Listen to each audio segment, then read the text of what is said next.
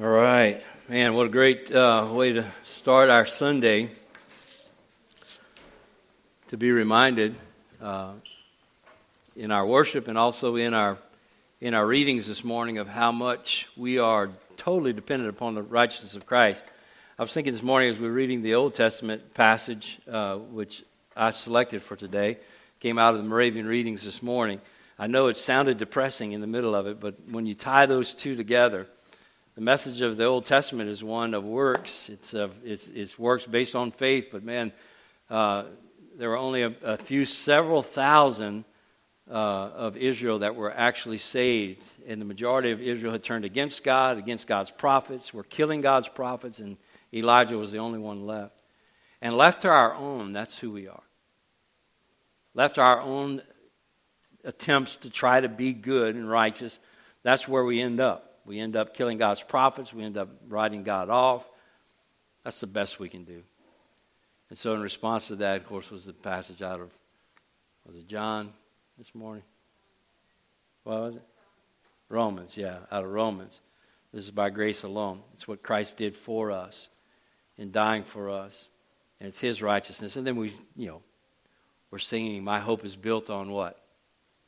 Nothing less than Jesus' blood and righteousness.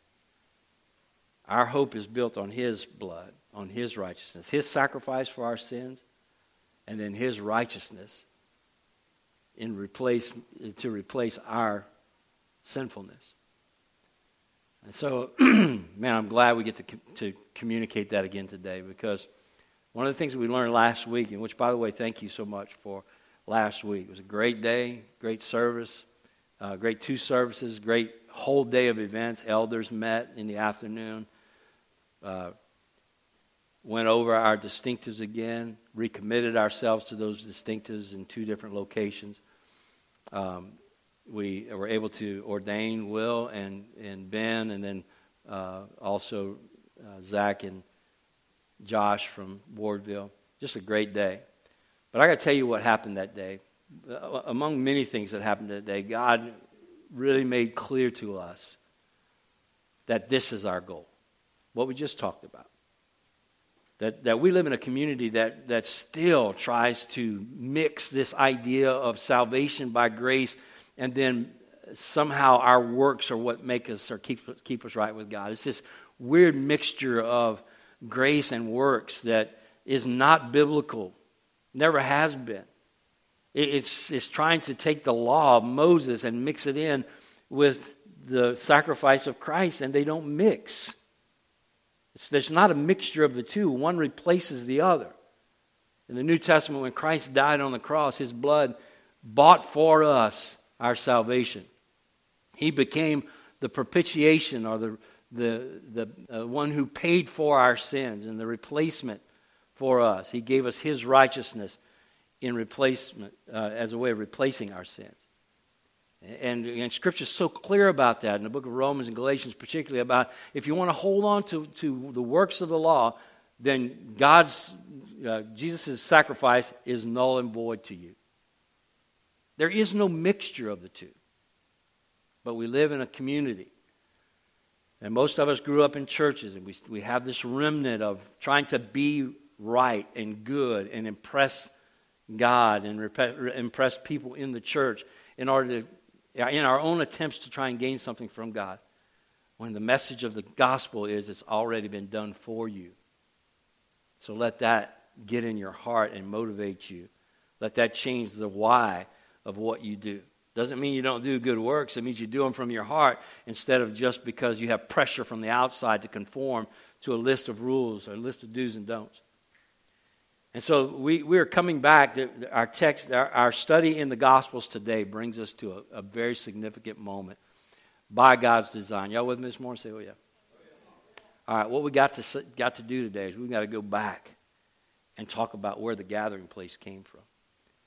We fell on this passage today, and what a great time for God to put us in this passage is on the heels of a service of us uniting together to remember what our distinctives are and who we are as one church in two locations in this town, and as our mission, what our mission is.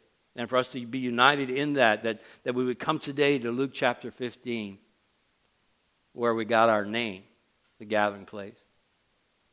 And this theme that we're talking about of Jesus being enough, and Jesus accepting us and receiving us, not based on our righteousness at all, but based on what Christ did, becomes crystal clear in this passage. So let's read it together. We're only going to do a few verses today.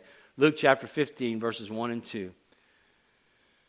And then next week we'll continue on in this passage. So here's what it says. Now the tax collectors and sinners were all drawing near to hear him. And the Pharisees and scribes grumbled, saying, "This man receives sinners and eats with them." The title of the message today is Jesus Receives Sinners. Tax collectors and sinners were all drawing near to him. Now, we may not get past this verse today, but we need to spend some time thinking about this. Last night, I put out on Facebook this text and asked you to just think about the why of this one verse, because when we think about the why of this verse, I think we're going to find ourselves. We're going to find our call. We're going to find what it is that God is motivating us to be and to do. We'll see it in our hearts. We'll see it on the page. We'll find the answer to that question in Jesus. This is the verse that God used to give us our name, the gathering place. One version of this passage says that tax collectors and sinners were gathering around Jesus to hear what he had to say. That's where the gathering place name came from. Some of you didn't know that. Write that down. That's something to remember. Where did the name come from? It came from tax collectors and notorious sinners gathering around Jesus to hear what he had to say. Now, why did we choose this passage as our passage, the passage that would define who we are and what we do with God in this community? A number of reasons. First of all, we see ourselves as more connected with tax collectors and sinners than with scribes and Pharisees. Can I get an amen? We see ourselves as more connected with sinners and tax collectors and sinners than we do with scribes and Pharisees that are described in this second verse. We've come to see our sins of spirituality as not only equally offensive to God, but in many ways more offensive. Our sins of trying to be good enough, our sins of trying to be spiritual enough, of trying to be a member of the right church or a member of the right denomination, our desire to try and impress ourselves and others and God with our goodness. Those sins of spirituality, we have found ourselves there. We're going to talk about that more next week, but we have found ourselves connected. We found our sin as being trying to be good. Not the side of the branch of the tree of life, or the tree of knowledge of good and evil, not the good side. The evil side. We find ourselves on the tree of good, trying to make for ourselves something. Our church, we connect with this verse because we've come to see our sins of spirituality and realize that we live in a community that dwells in this sin of trying to be good enough, that lives on a treadmill of good works, of trying to be something, do something. We live in a community it's so much a part of who this community is that it seems almost impossible at times that we would ever detox from that. But Jesus had tax collectors and sinners, notorious sinners, gathering around him. We connect with that because we have now seen ourselves. We see ourselves as those tax collectors and sinners, not because we're so pagan in our flesh, but because we're so pagan in our spirituality. Does everybody get that? C.S. Lewis said this. Love this statement. Read it this week. If anyone thinks that Christians regard unchastity as the supreme vice, he is quite wrong. The sins of the flesh are bad, but they are at least bad. They are the least bad of all sins. All the worst pleasures are purely spiritual. The pleasure of putting other people in the wrong, of bossing and patronizing and spoiling sport and backbiting, and the pleasures of power or hatred. For there are two things inside me competing with the human self of which I must try to become. They are the animal self and the diabolical self. The diabolical self is the worst of the two. That is why a cold, self-righteous prig who goes regularly to church may be far nearer to hell than a prostitute. But of course, it's better to be neither. I love C.S. Lewis. Love the way he puts things. But this is probably one of the most profound statements about the condition of the church in central Louisiana. This is where we were and where we are if we let ourselves continue in this walk of trying to be the good people instead of being sinners who have been radically transformed by the grace of God. But we are sinners.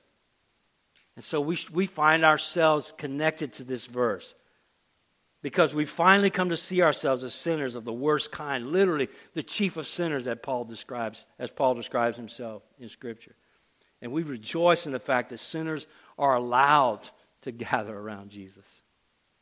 So the statement that the spiritual sin is intended as an indictment on Jesus becomes our song of praise, right? He receives and eats with sinners. It was meant as an indictment from the Pharisees who were looking on and saying, look at him. He's mixing with the wrong people.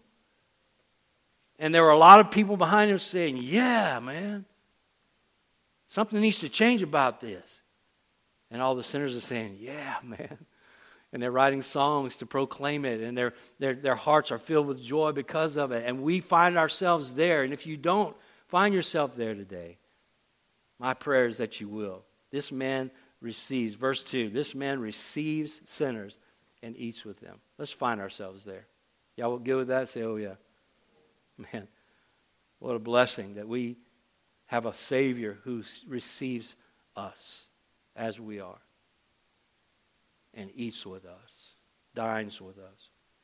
Second reason we choose to name our church in connection with this verse is that we find our mission here. That is joining God to reach sinners. Right? We find our mission here.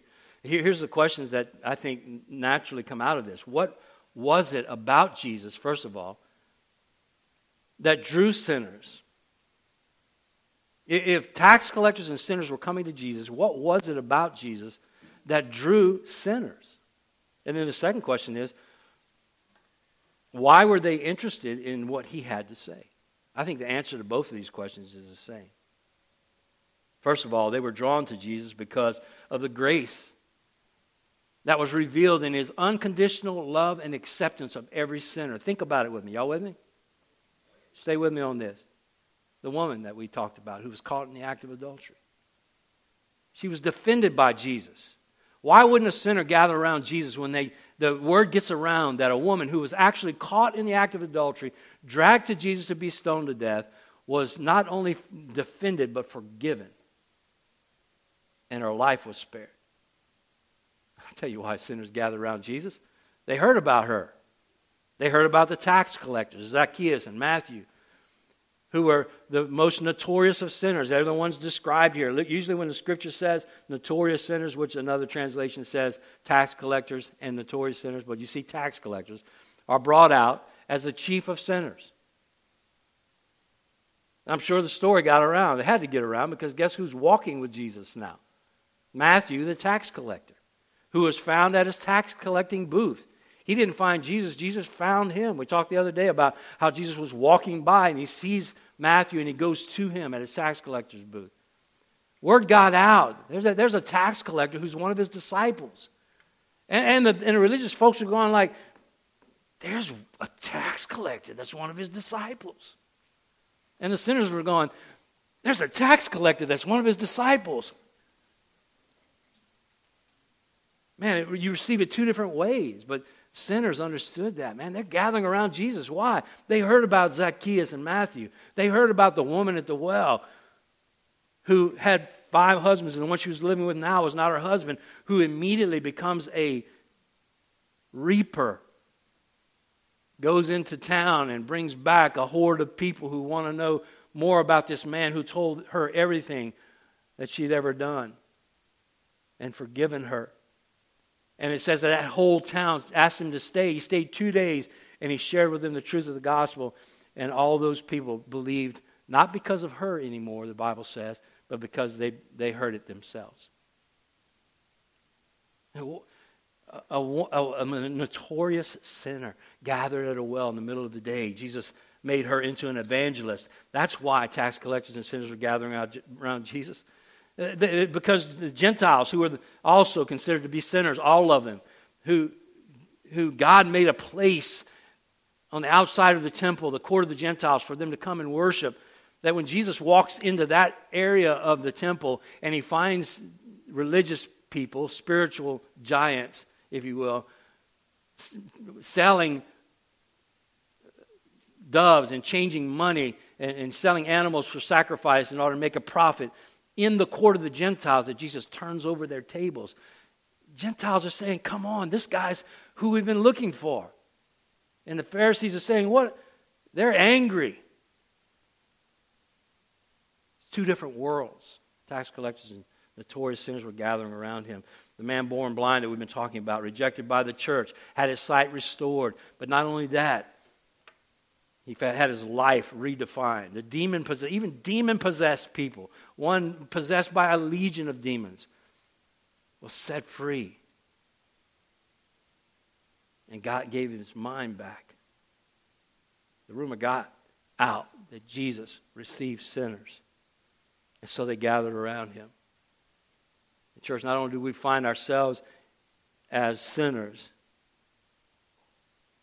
but we find ourselves as a church who wants to lead people to see him as one that receives sinners. We don't want to be that church that condemns, that judges, that looks down on people, that tries to lift ourselves up and make something of ourselves and have to look down on others in order to do that. We don't want to be those self-righteous prigs that C.S. Lewis is talking about. We want to be a people who are leading people to know God. They were interested in what Jesus had to say because his grace revealed in an unconditional acceptance of love for them. Or unconditional acceptance and love for them. Not only did they draw near to Jesus for that reason, but they wanted to hear what he had to say because of who he was. Once they discovered that he loved them, that he was after them, they saw all these instances that revealed the truth about who he was. They experienced Jesus in their own lives, seeing him love sinners. Not only were they drawn to him, but they were drawn to hear him. And therein lies, I believe, the work of the church. We need to gain a reputation as a church who receives sinners. Y'all believe that? Say, oh yeah. We need to gain a reputation in this town as a church that receives sinners. Churches in our town don't have that type of reputation. Sinners are not gathered around churches in central Louisiana to hear what we have to say. We're not really interested as churches in central Louisiana in doing what's necessary to make the changes, to be like Jesus. We'd rather spend our time gathering people from other churches into ours and calling that a move of God.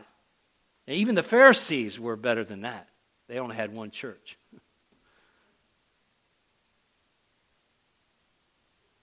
It's people who have come to the understanding that we are sinners of the worst kind.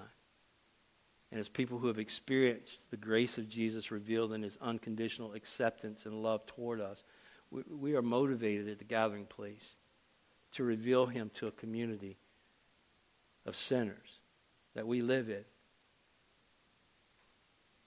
And so at the gathering place, we connect with this passage. First of all, because of our connection with sinners of the worst kind. Secondly, because we want sinners in our community to know the truth about Jesus, to get their questions answered. And one final reason we connect with this verse is because of what they gathered to do.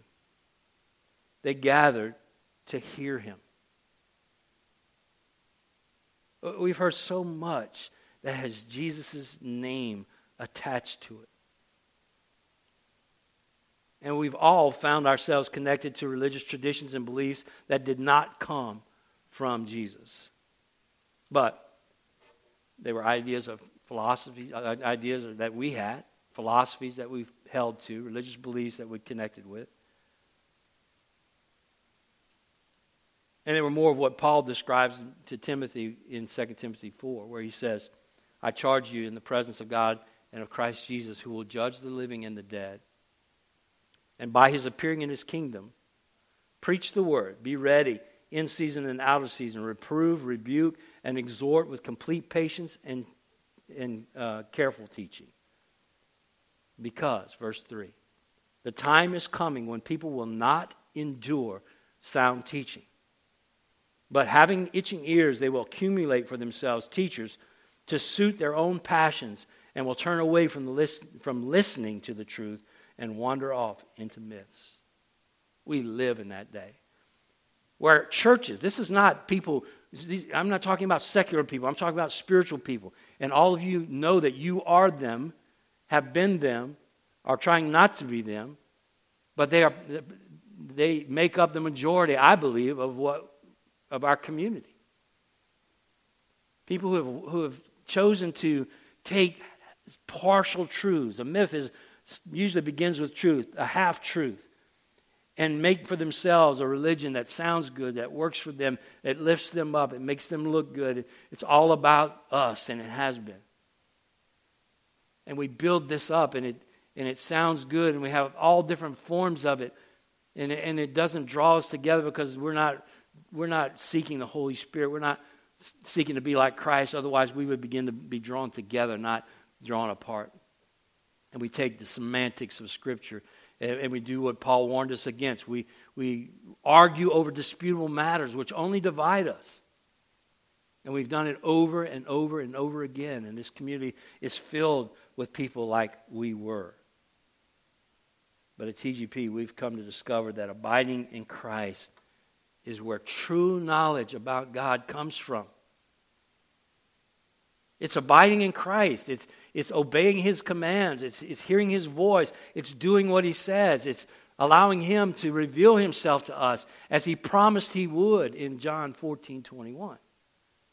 He would reveal Himself to us as we obey His commands. Look at it, John 14, verses 15 to 21. Here's the abiding cycle encapsulated in a small portion of what Jesus said to the disciples in His last hours with them. A final teaching about abiding. Here's what He says. If you love me, you will keep my commandments. And I will ask the Father, and He will give you another helper to be with you forever. Who? Even the Spirit of truth, whom the world cannot receive because it neither sees Him nor knows Him. You know Him, for He dwells with you in the form of Jesus, and He will be in you in the form of whom? The Holy Spirit.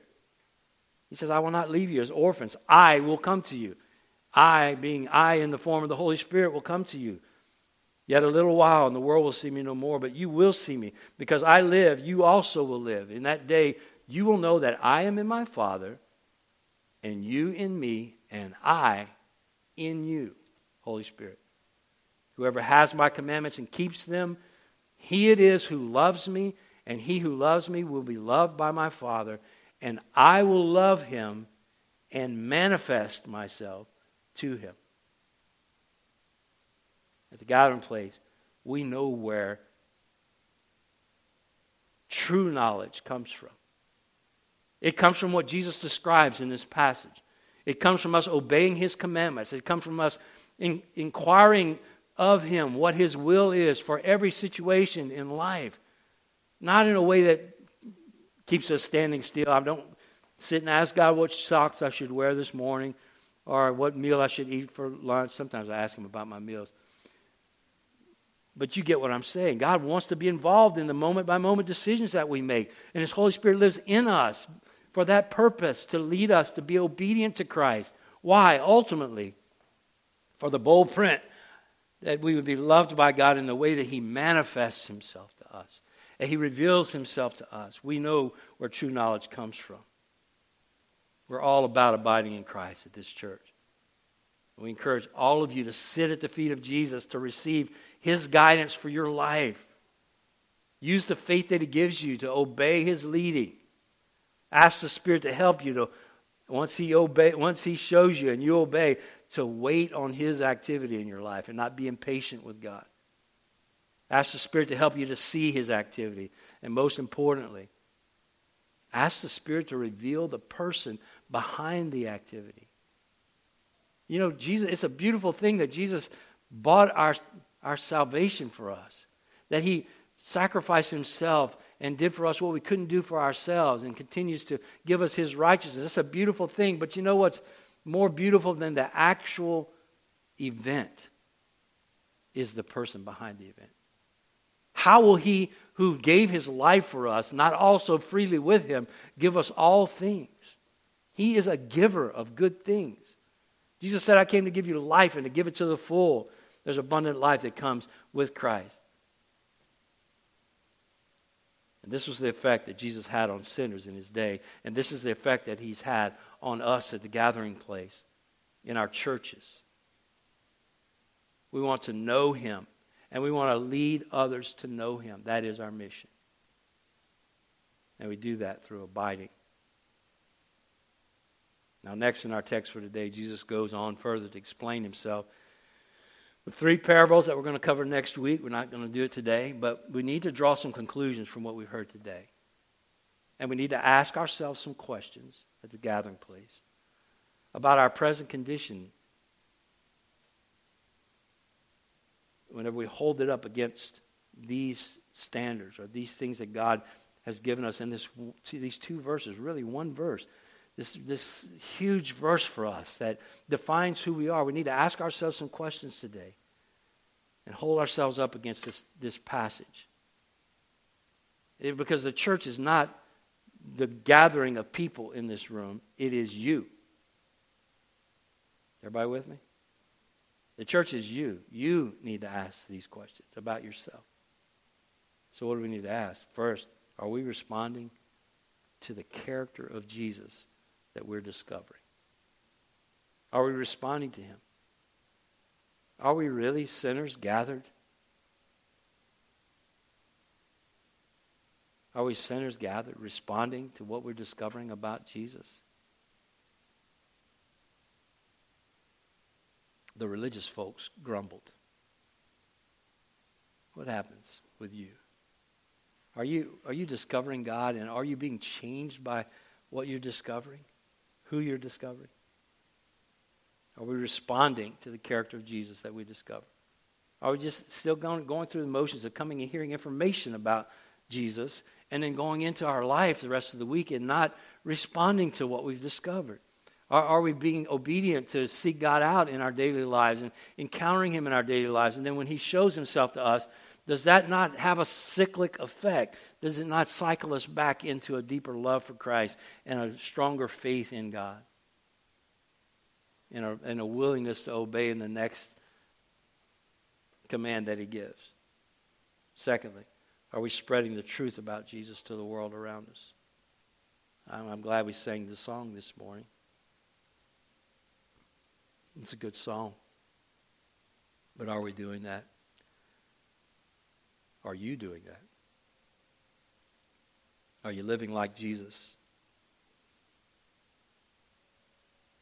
and enjoying the abundant life that He gives? Are you living like He loves you? Are you living like Jesus cares about you? Are you living your life in times of trial and problems and struggles in a way that reveals to the people that are watching you that Jesus loves you? Are you gathering at Jesus' feet and finding out who He is? Is He moving in your life? And the response is that you are showing other people a resolved heart and a peaceful heart and a heart that's content with God. Or does every circumstance that comes up in your life cause you to go crazy? There's no solution to that. Feeling guilty is not what we're trying to draw out of you this morning. Get to know God in such a way that He changes the way you handle life. We're spreading the truth about Jesus by living like Jesus loves us and enjoying the abundant life that He gives, and then also by loving sinners like He did. Are you blessing anybody? Are you praying for them? listening to them, eating with them, serving them, sharing the gospel as God gives you the opportunity? Are you doing that with anybody right now? If I ask you, I'm asking you that right now. Do multiple people come to your mind, and are you being intentional in blessing them? I'm not saying winning them, I'm saying blessing them. God's the one that wins. We bless. That's what God told us to do. Are you doing that? Loving sinners and telling them about Him. Spreading the truth about Jesus to the world around us. That's who we are as a gathering place. Sinners gathered around Jesus, waiting to hear what He has to say. And then are we leading people to do that? To find Jesus as the one to listen to. To have their own discoveries of truth by hearing it from God, hearing God's commands and obeying what He says, listening to His voice, helping people to understand how that sounds, and what it sounds like for you when God speaks. Or are we trying to be God's voice to them? And leading them to consequently depend on us instead of on Him. You wonder why at the gathering place when you come to ask the pastor for advice that he sends you back to Jesus. Now you know. It's who we are. I'll pray with you. If God gives me a word for you, I'll tell you. But you know what? We need to be the people in this town that lead people to go to Jesus. To sit around Him, to gather at His feet. He's the one that's wonderful. It's not me. I'm just equally enamored with you. I'll go sit with you at the feet of Jesus. Let's do that. Let's gather around Him to hear what He has to say. That's who the gathering place is. And we want to lead other people to do the same thing. Listen, church, I'm going to close with this. I believe with everything that's in my heart, and God's been confirming it this week. I'll share more about it next week. But I believe there's a movement waiting on the people who will gather around Jesus to hear what He has to say. I believe there's a movement, a great movement of God. Maybe the last great move of God. That's waiting on people, believers, who will sit at Jesus' feet, who will gather around Him to hear what He has to say. I believe God wants to use the gathering place churches to draw the world to Himself, our little portion of the world, which may be ever expanding, right, as God sends out missionaries and some of you to go in different locations. I believe this model that God has breathed into existence and that He maintains by His Spirit, I think it holds the potential to bring about awakening. If I didn't believe it, I wouldn't be a part of it. But I hope that you can find in your heart the Holy Spirit saying the same thing to you and making you passionate about this. And in the midst of it, you're going to find opposition. Get ready. We live in a community that will be mostly opposed to us being this simple about our faith. Jesus was in the same community. We'll talk about His opposition next week. But the people that are opposing us desperately need to realize they're sinners and come to the foot of Jesus and hear what He has to say. They need to see who He is, like we have seen who He is. They need to come to Him. Last week I know it was providential that God brought to my mind and heart the passage out of Genesis. That Abram had to leave the land that he was familiar with and his own kindred, all of his possessions, take what he could, but leave his family and his kindred and his location behind in order to go to a place that God would show him. Moment by moment, day by day. And that defines what God is doing here. That's who we are. So let's ask ourselves a question this morning. Let's respond to the Lord's prompting today, and let's become what God has called us to be. It only happens when you do it. You can't wait for everybody else, and you can't depend on everybody else. This is you and God moving in your life. If God brought you here to be a part of this congregation, then His call is this, what we just said. It's to gather around Jesus. Sinners, notorious sinners, the chief of sinners. It's realizing that's who we are and gathering at the feet of Jesus to hear what He has to say. A gathering place. It's a beautiful vision that God's given us. That's who we are. I hope you find yourself in that this morning. So let's pray. Let's deal with this. Don't leave it here. Let's make this moment of prayer a sincere response to what God has said this morning. Lord, it's been sweet to revisit who we are at the gathering place. We're only this because you said this is who we are. Thank you, God, for waking us up to the reality that we were self-righteous prigs who went to church regularly, but were far nearer to hell than those who were sinning sins of the flesh. Thank you for helping us to come to that realization and find ourselves in this passage as the worst of sinners. But God, thank you so much for showing us who you are and drawing us by your person and the characteristics of that you revealed, your glory, your name, drawing us near to you and giving us faith to trust what we hear from you. Let that not get old for us, God. Help it to be so real for us that our lives are transformed by it. I pray anyone here today that's holding on to some sin and saying, no, I'd rather do this, would recognize how good you are and would release sin and embrace you. Father, we release today our sin to embrace you. You are so good. Help us to live like you love us. Help us to experience your love as you try to love us by obeying what you say and allowing you to reveal yourself to us. Help us to love sinners and tell them about you, to bless them, give us people, put them on our hearts and minds, keep them on our hearts and minds. And Satan will try to rob us of that and rob this community of the awakening that you have in store. Father, help us to be, not to be the voice, but to lead people to the speaking voice, to the message that they need to hear by leading them to you, helping them to abide in you, to come to know you. God, help us with that. This is our call. We receive it. We embrace it. We renew our commitment to it today. In Jesus' name.